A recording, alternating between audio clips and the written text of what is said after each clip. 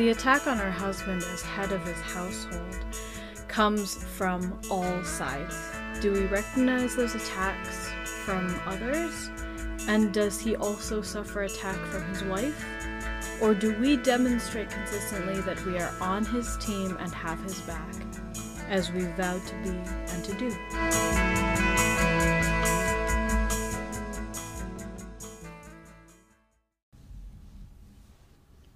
Welcome, ladies, to the final part of our series entitled Compensating. This is part 6.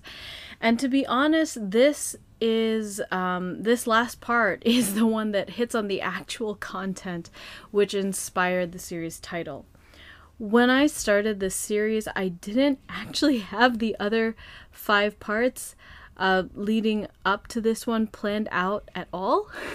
I just realized as I went along and talking through my thoughts with my husband that pedagogically certain subject matter needed to be addressed, which is frankly how we do everything around here. And so we ended up with a 6-part series instead of a single episode. But I sincerely hope that this series has been useful to you. Today we begin by returning to what we've been referring to as the 1% situation, where for whatever reason a wife is the primary and or sole breadwinner of the household, and it is a situation which truly cannot or must not be reversed, and where the situation is due to the general hereditary consequences of sin, and not because either wife or husband has sinfully opted to abdicate their God-given role. We said that there is always some measure of suffering in any situation which does not perfectly conform to God's designs, and so we wanted to share some ideas as to how to mitigate suffering in this sort of 1% situation. These ideas come from a conversation hubby and I had surrounding that quote from Pope Pius XII, which I hope is pretty familiar to you by now. Quote, "The prime role of the husband is to provide a living and prepare the future for the family and the home in those matters which affect him and the children in that future." End quote. So we look at this quote, and of course, that very first part about the prime role of the husbands being to provide a living is what we're unable to apply in a 1% situation by and large. But then what does the rest of that sentence say? That he is to prepare the future for the family and the home in those matters which affect him and the children in that future. And it is that latter part of that sentence that can guide us in an effort to conform to God's order where we can. For example, in the areas of discipline and making decisions regarding the children's schooling. This is being concerned with the future of the children. The finances, if he can manage the finances, he ought to be, again, being concerned with the future, looking ahead, making plans for what the family can accomplish, or what can be accomplished for the family by means of excellent stewardship of the money his wife is working to provide. If he can direct, if he can guide how that money is being used, this is an excellent way for him to exercise his headship in service of his family. This might be a stretch if he is incapacitated in such a manner that prevents him from working, but it's worth considering. Can he be involved in the church? In parish life? Can he do volunteer work in the community? How can he be helped to feel that he is bettering the world which his children will inherit? There are so many ways to apply this idea of enabling an otherwise incapacitated husband to attend to matters pertaining to the future of his family, that we don't necessarily have a step-by-step game plan for this specific situation. And so aside from hoping that you're able to glean some ideas from the previous episodes on what might be right for your situation, we really recommend speaking to a priest, preferably one who knows both you and your husband well, who knows the details of your situation, but also a priest who supports a biblical model of marriage. And I really wish that that wasn't a disclaimer that needs to be given, but Layla Miller's Impossible Marriages Redeemed, which we spotlighted at the end of August last year, highlighted for me the fact that many priests are afraid of even appearing to expect of their parishioners some semblance of what God truly demands with regards to marriage. If you want a holy marriage and one that is happy because it is truly healthy, it's best to steer clear of those types of priests, because in the grand scheme of salvation history, they are not doing anyone any favors by appearing to go easy on them. They are only prolonging the struggle, they are only prolonging the suffering, they are only feeding into the crisis.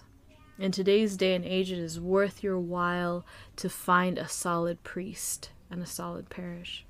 So talk to a priest. Find ways to enable your husband to exercise his headship elsewhere, meaning give him the space to focus on those matters which pertain to the future of your family and of the world into which your children will go. And finally, and this should come as no surprise, do not expect your husband to compensate for your proper role as keeper and cultivator of culture in your home.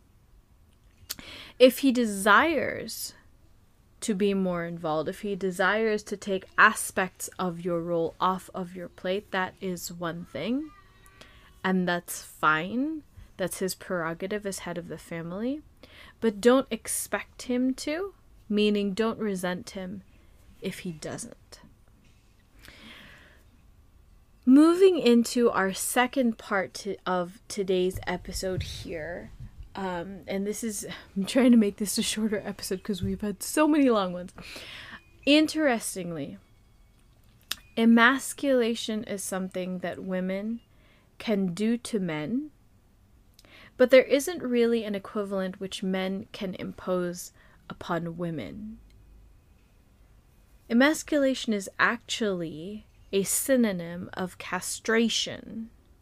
That's how dramatic emasculation is. That's how severe it is. And there is not really a female equivalent of castration, which is why there's really no female equivalent of emasculation.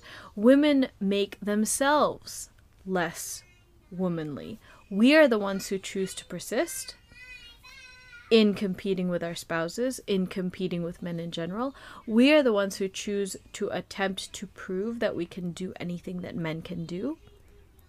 But there is no suffering which a man can impose upon a woman which is the equivalent of the suffering a woman imposes upon a man when she emasculates him.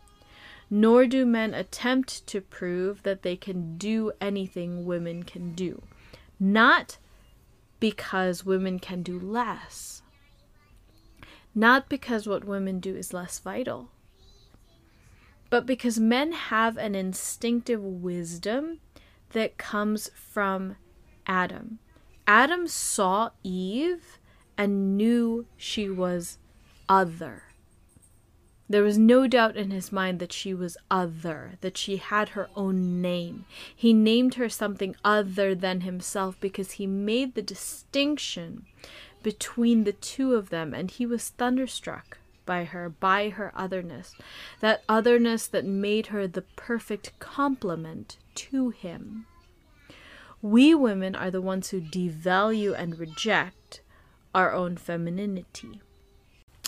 In her book, The Anti-Mary Exposed, Rescuing the Culture from Toxic Femininity, Carrie Gress shares this quote from actress Mae West. Quote, "When women go wrong, men go right after them." End quote. And I didn't know who Mae West was when I read that quote, and I looked her up, and no, she's not a particularly good role model for making sure that this quote isn't applicable. But it's a good quote. She's absolutely right. The other thing to understand about the work of undoing the effects of emasculation is that only women can undo what women have done.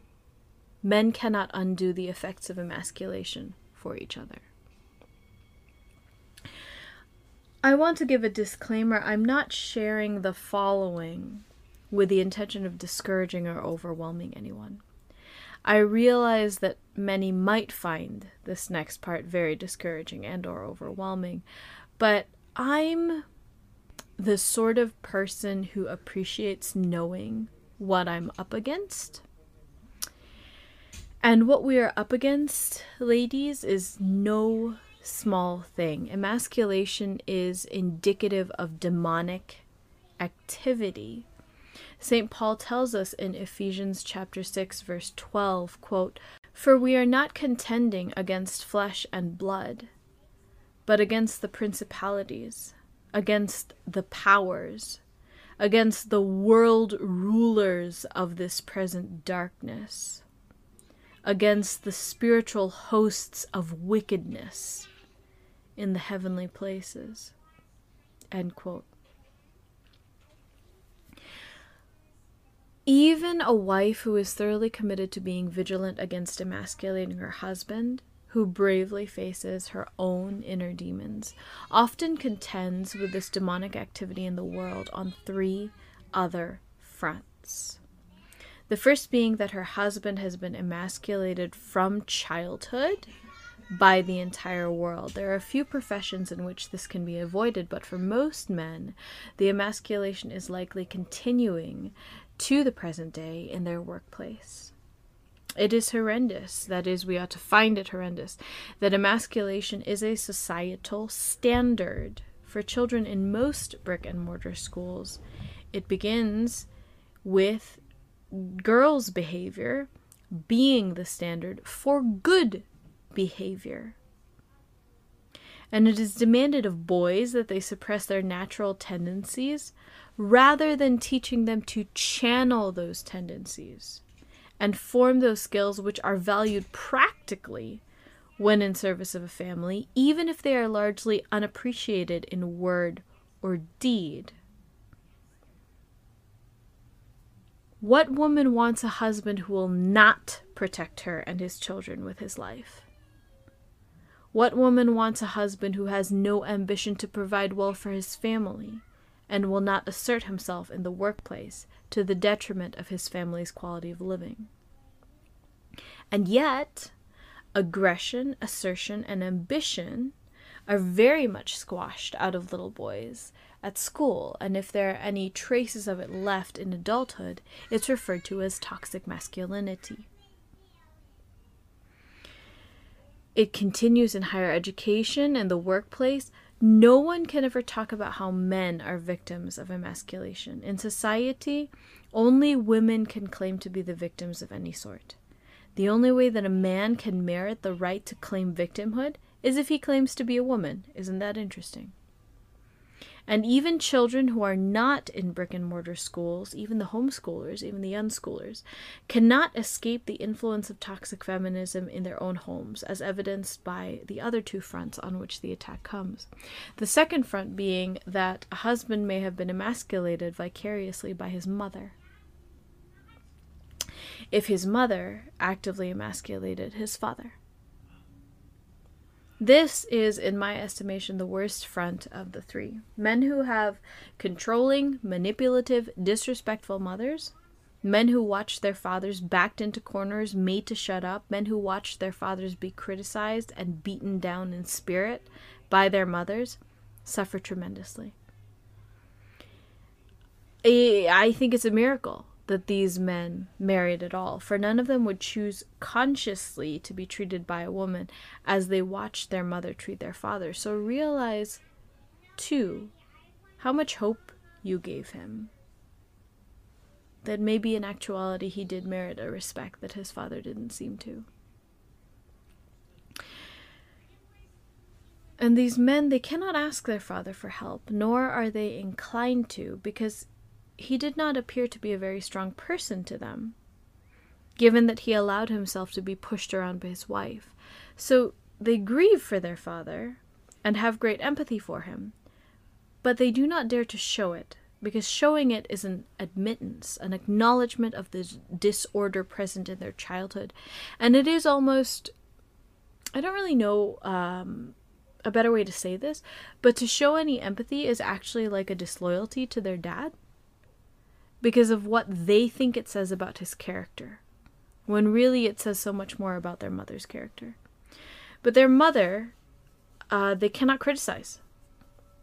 I won't go so far as to call it a love-hate relationship, but it is certainly a strained relationship. They cannot win against their mother. Likely their mother was much more involved with raising her children, and likely it was because she was controlling and criticized anything their father tried to do.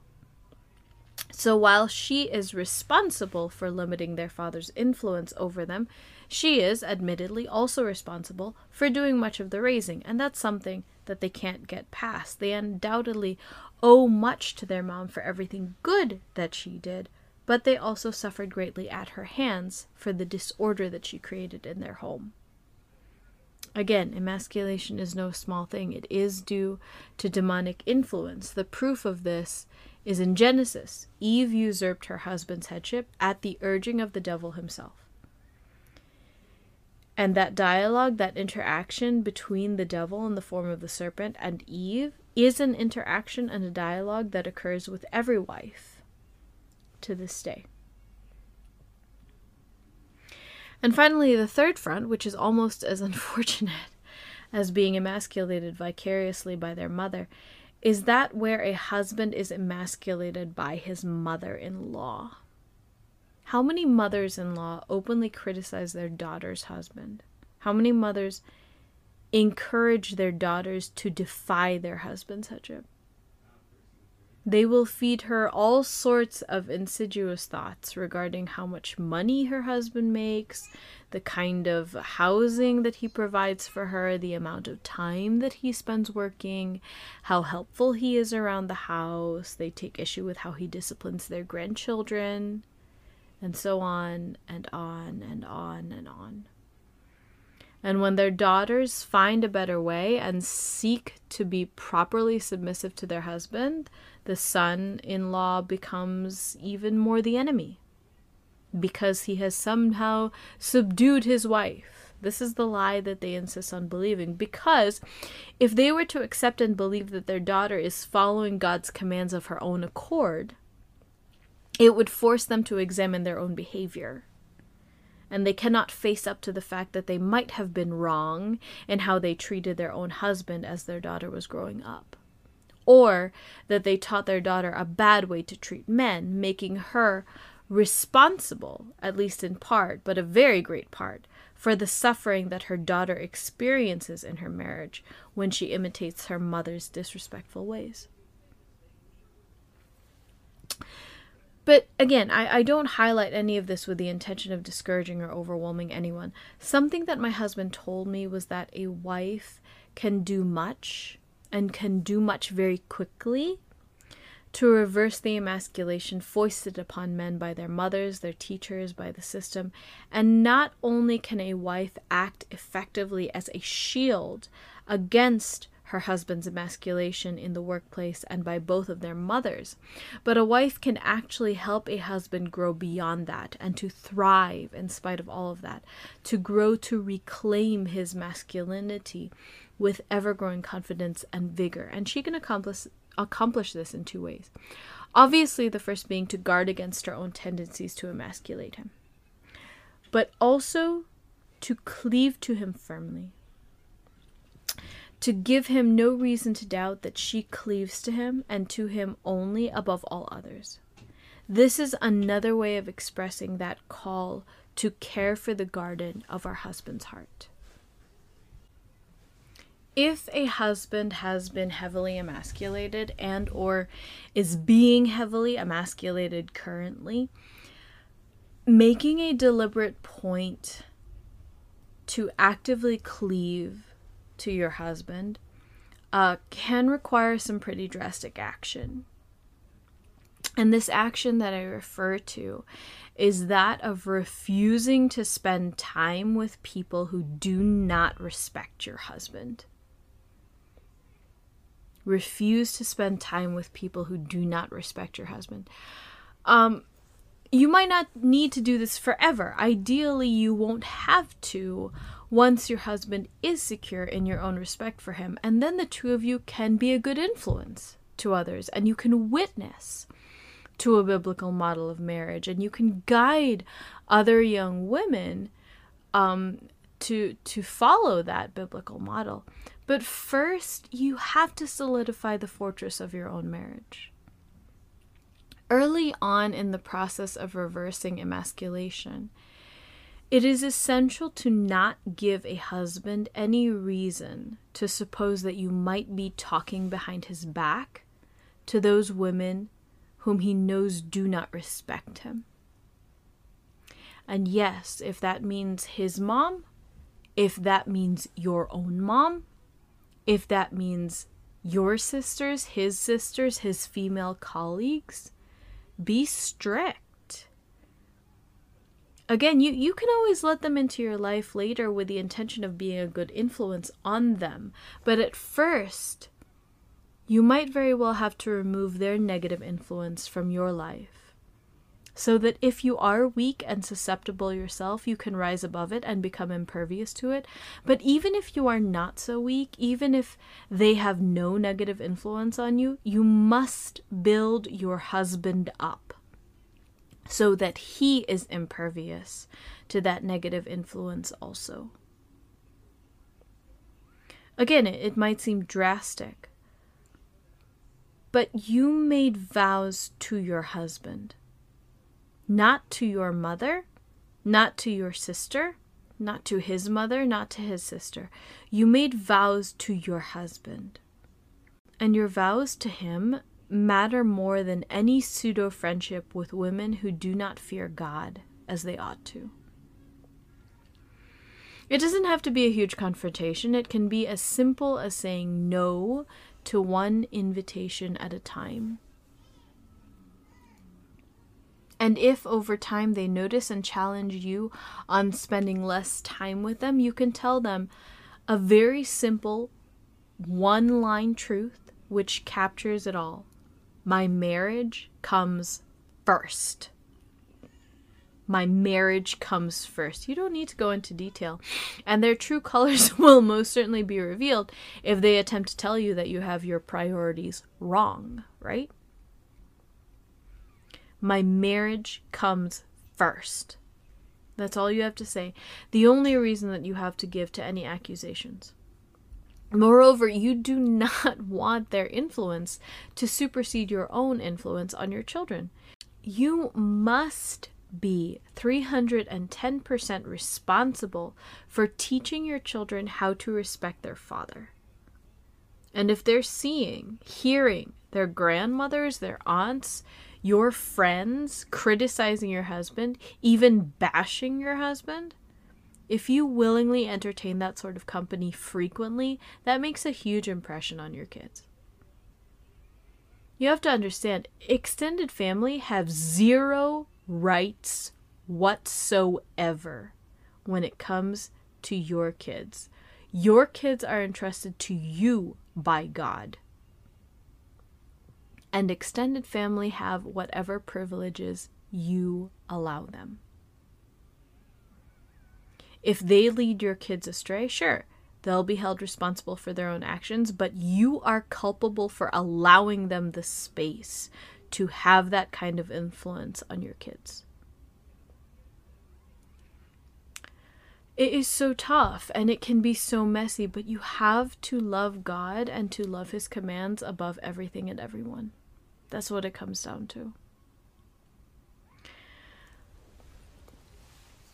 Ladies, I encourage you to consider the incredible opportunity that you have to be of great service to your husband on his path to heaven. And to that end, I will leave you with one last quote. This is from Chesterton's All Things Considered, the essay on running after one's hat. Quote, "Some consider such romantic views of flood or fire slightly lacking in reality. But really, this romantic view of such inconveniences is quite as practical as the other. The true optimist who sees in such things an opportunity for enjoyment is quite as logical and much more sensible than the ordinary indignant ratepayer who sees in them an opportunity for grumbling. The same principle can be applied to every other typical domestic worry. An adventure is only an inconvenience, rightly considered." an inconvenience is only an adventure wrongly considered. Wine is good with everything except water. And on a similar principle, water is good with everything except wine. End quote.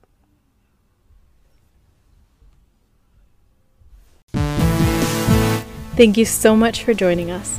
You can find all the quotes and resources referenced in today's episode on our website.